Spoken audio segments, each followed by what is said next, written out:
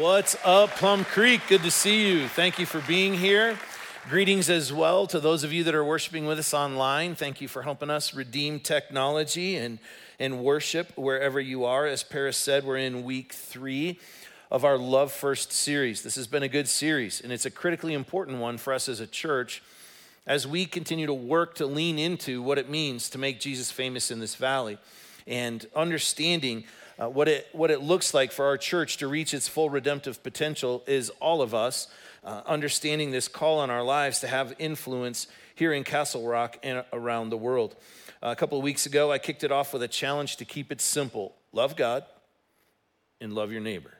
And if we did that, for sure, we would be following the heart of our Heavenly Father, and we would make global impact. If we all did that together, it would be even more significant. Last week, Pastor Eric talked about the way that oftentimes we find ourselves in these positions where we're kind of judging those around us. And if we're going to love first, how can we handle that kind of predisposed spirit to judge? And what he said is we need to learn to tip the scales in other people's favor, like we would want for them to do for us. I found myself thinking about that all throughout the week. So to kick off this morning, I thought it would be appropriate for us to do a little word association game. All right, I'm going to say a word, and you tell me what goes with it. Make sense? Okay, here we go. Salt. Oh, come on. Peanut butter. Okay, now we're there. Bacon. Biscuits. Oh, you guys are with me now like we're all ready to go get some breakfast, aren't we? Yeah. Okay, shifting gears, little non-food. King. Barbie. Okay, I had doll all 3 services. That's. I mean, she is a doll, right? Okay, king. King. Queen, good. Up. Good. Chicago Bears. Bad. That's awesome. I thought somebody for sure would say Super Bowl. That is, if you're a Bears fan, that is not what you're saying. You say Chicago Bears and you say draft picks. Draft picks is what we're thinking about now. Here are 2 words that Jesus put together. Ready? Salt and light. Salt and light. That's what I want to talk about today.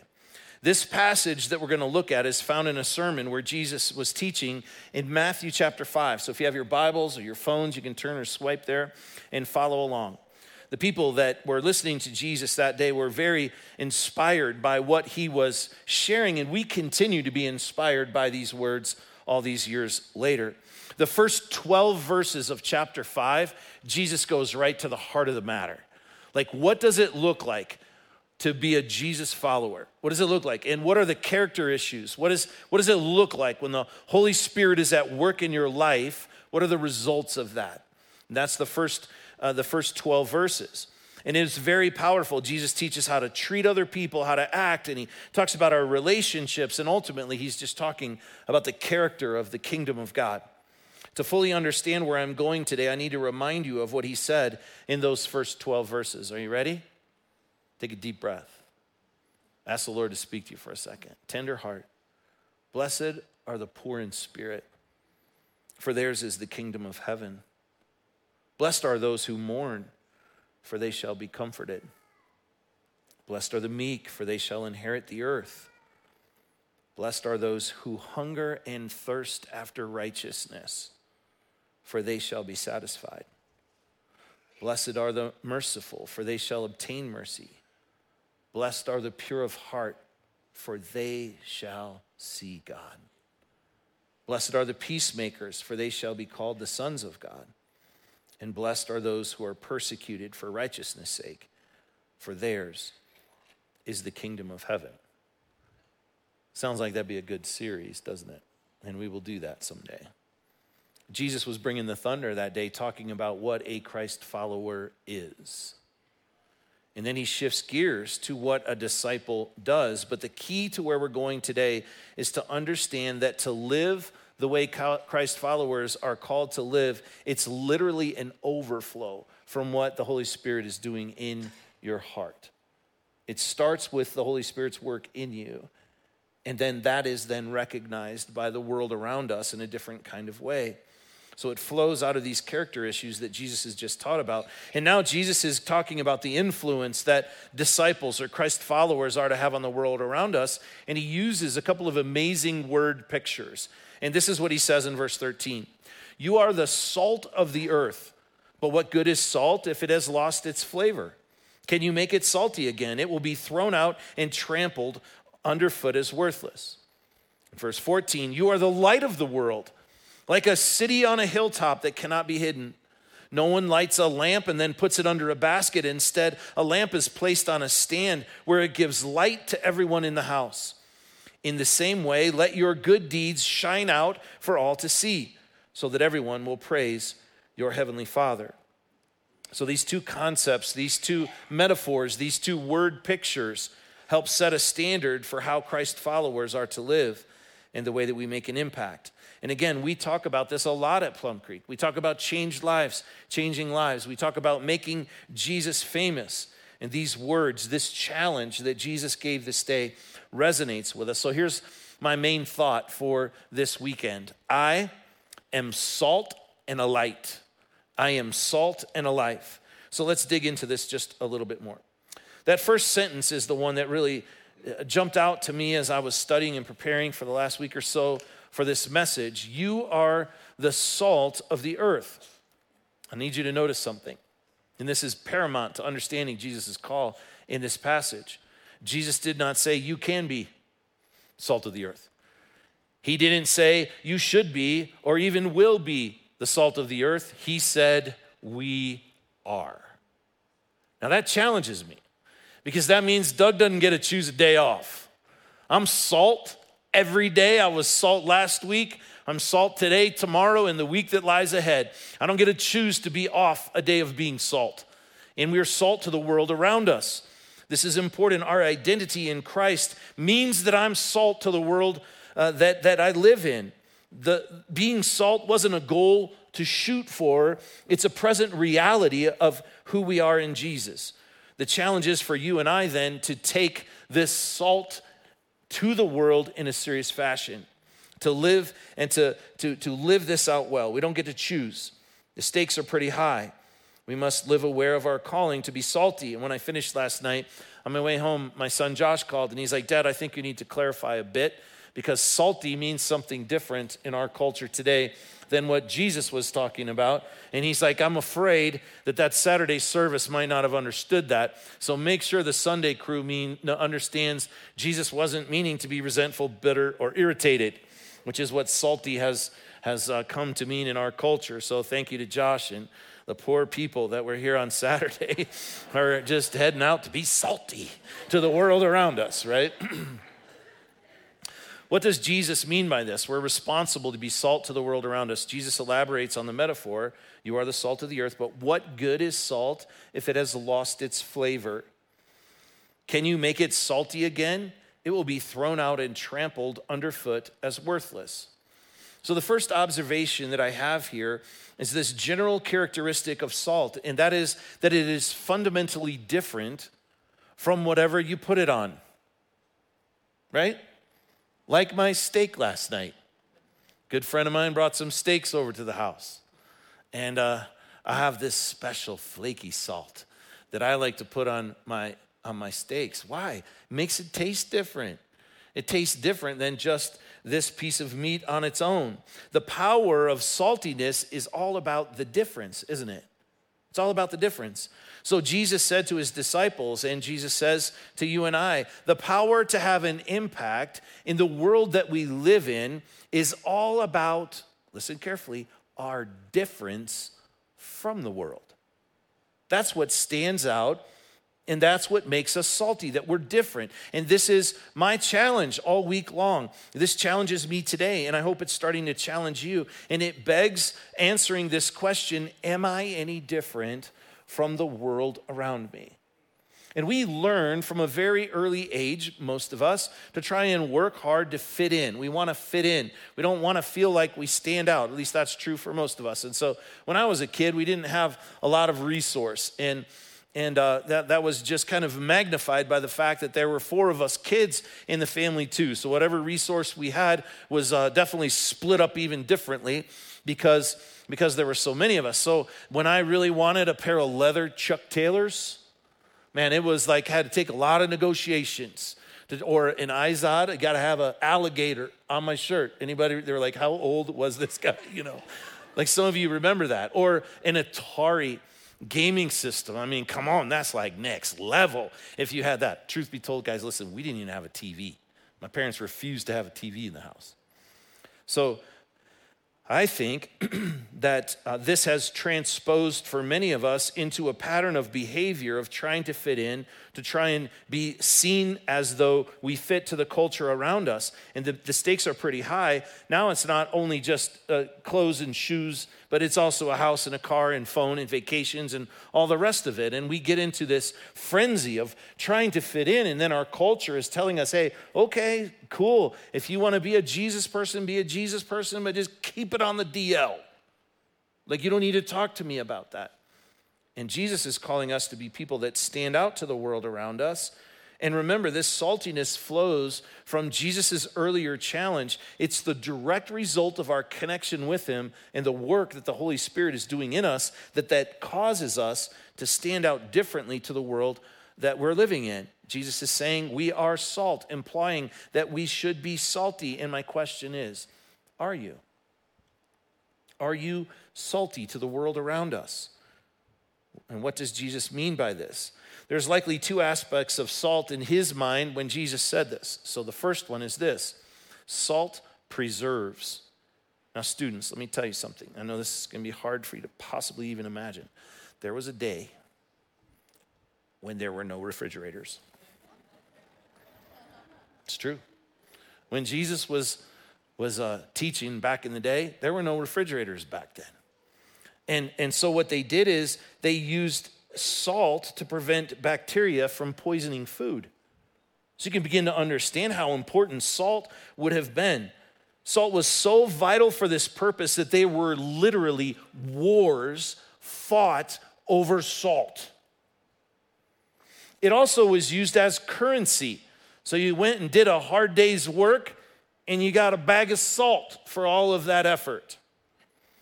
And there were times when entire economies were based on salt. Salt could literally make the difference between life and death in a time when fresh food was unavailable. And just as salt was used to prevent bacteria in food, Christ followers, listen to me, we are meant to be a literal preservative to the world around us as well.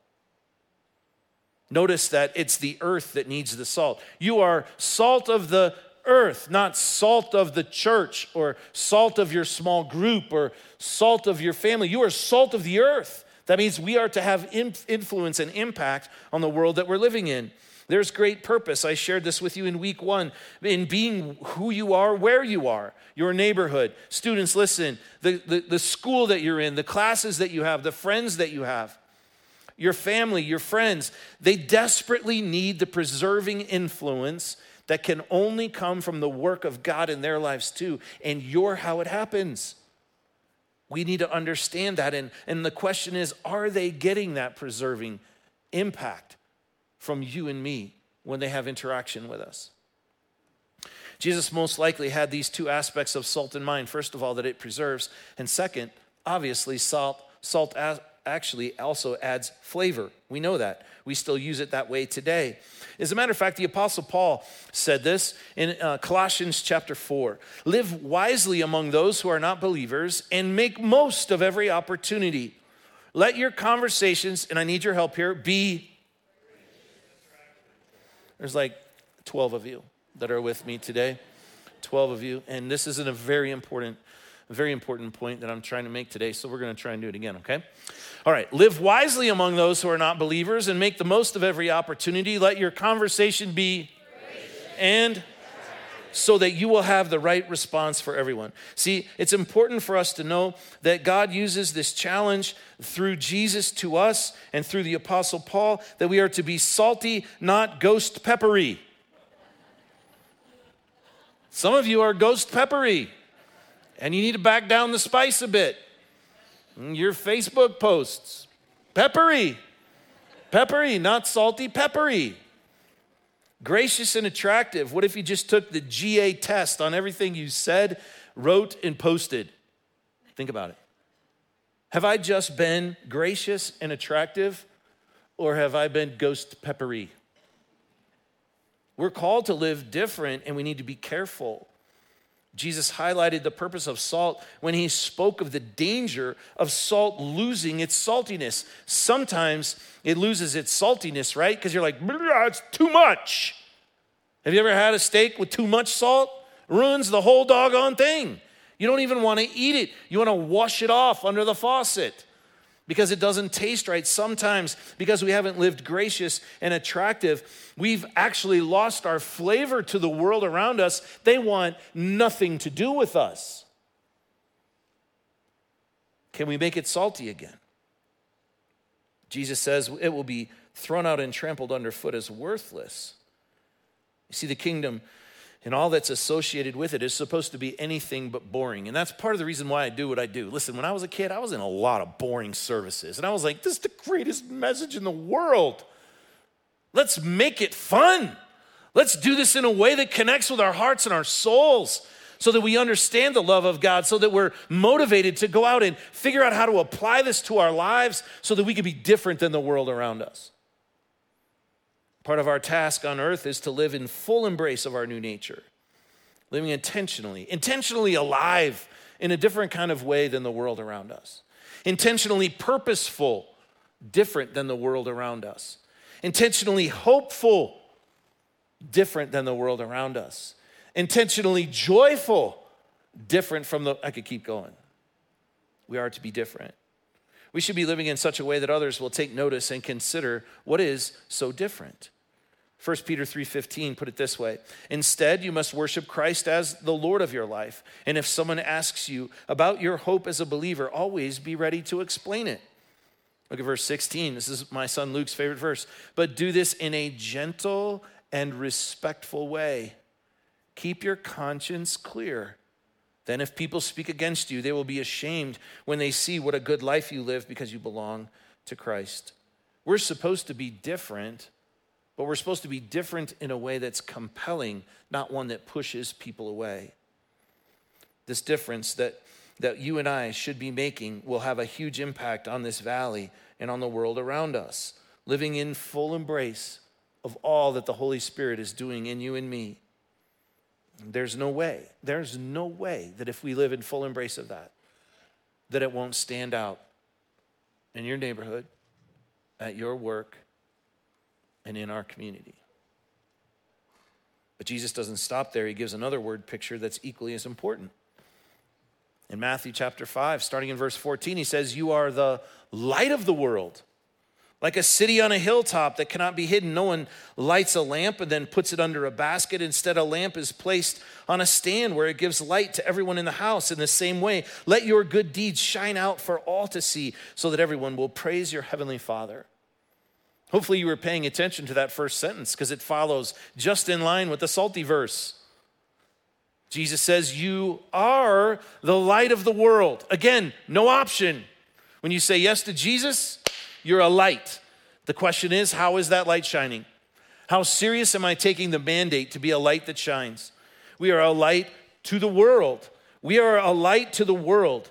This emphatic phrase, you are, challenges you and me to ask the question, what kind of light are we being? How does our light shine to the world around us? Again, no days off. This happens because of who we are in him. We are a light. I am salt, and I am a light. You see, we don't have this light in us because you're good. That's not where it comes from. This is not a self-manufactured light. This light comes, again, directly from the work that God is doing in us. The Apostle Paul talked about this as well in Ephesians chapter 5. For once you were full of darkness. Anybody remember those days? We should have been like, amen. It was. But what happened? But now you have light. Where did it come from? From the Lord, from what he's doing in us. So live as people of light. For this light within you produces only what is good and right and true. Jump down to verse 15. So be careful how you live. Don't live like fools, but like those who are wise. Make the most of every opportunity in these evil days. And we're like, Paul feels like he could have written that yesterday, because we're still living in what we would describe as evil days, right? Paul's saying, listen, we can have a difference because we have a light in us, and it comes from the work of God in you and me. Therefore, we do the best we can to live as people of light, producing what is good and right and true. So I think it begs us to really kind of pay close attention to this word picture that Jesus is giving us. And so I want to do that today. So I'm going to ask our team to help me here for just a minute.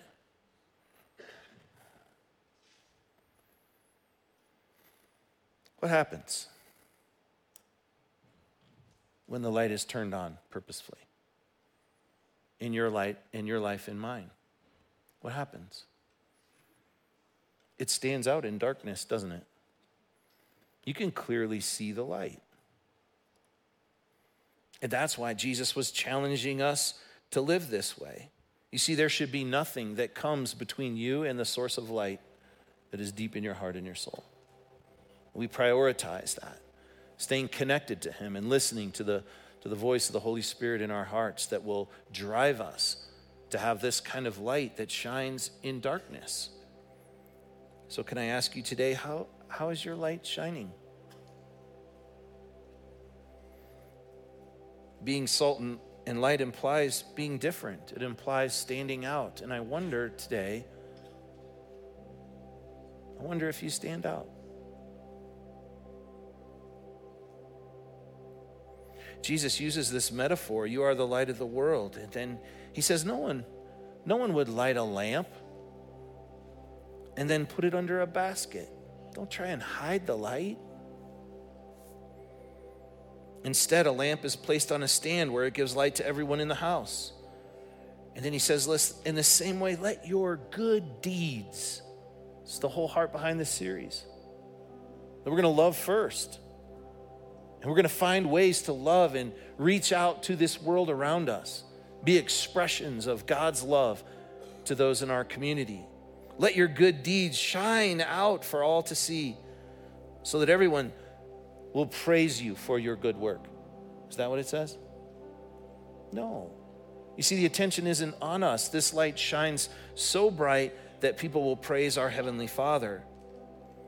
The light that Jesus seems to be talking about here is evident because of the way that it empowers us and moves us and motivates us to do these good deeds in the world around us. I am salt and light. We are to be different, to have kingdom impact that comes when I decide to let my light shine. When I make the decision to be the salt to the world around us, like Jesus was saying. But one light, listen, does not make the collective impact of the light that will shine when you and I decide to let our light shine together. Oh, it gets bright fast. And I want to illustrate that today. So you do me a favor? Take out your phone. Don't turn your light on yet. Let me just turn mine on. Okay. These little suckers are pretty bright these days, but that's not that great, is it? But here's what I thought would be cool, and I'm going to get video of this. For those of you that are all the way over here on my left, you're right. The people that are right along the row, will you just turn your light on over there on your cell phones? Only those that are right on the very, very end, right? And raise them up in the air. And then I want to do a little wave of light. Does that sound cool? It's like what they do at a concert, but we're going to do it at church because we have fun here. So I'm going to turn this off. Don't do it yet because I want to get my phone ready because I want to video this again because it's so cool. And I want you to see how all of a sudden the bright light is magnified because we do this together. Are you ready? Let's do a little wave of light. Ready? All right, section. Let's go.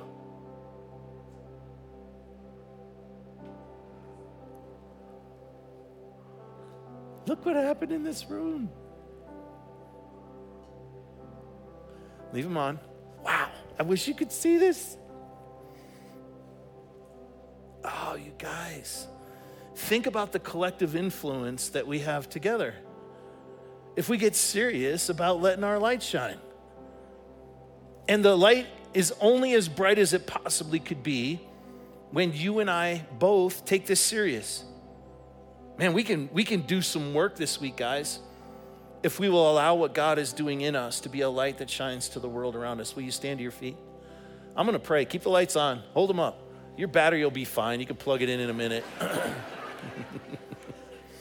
Oh, wait, isn't that a great metaphor? Make sure you're staying plugged into Jesus too, okay? That's how that light will shine well. See how fast I did that? Father, we thank you for this challenge that you've given us. And we want your work to be done in us so that the world around us can see you through our lives. And today we're also reminded of how powerful that light will shine when we collectively take this serious together. And I'm asking today, Father, that you will mobilize your church. We talk about the importance of loving first. Boy, if one person does that, that's powerful. But when thousands do it, Lord, we will change this valley and this world, and that's your plan. So will you help us?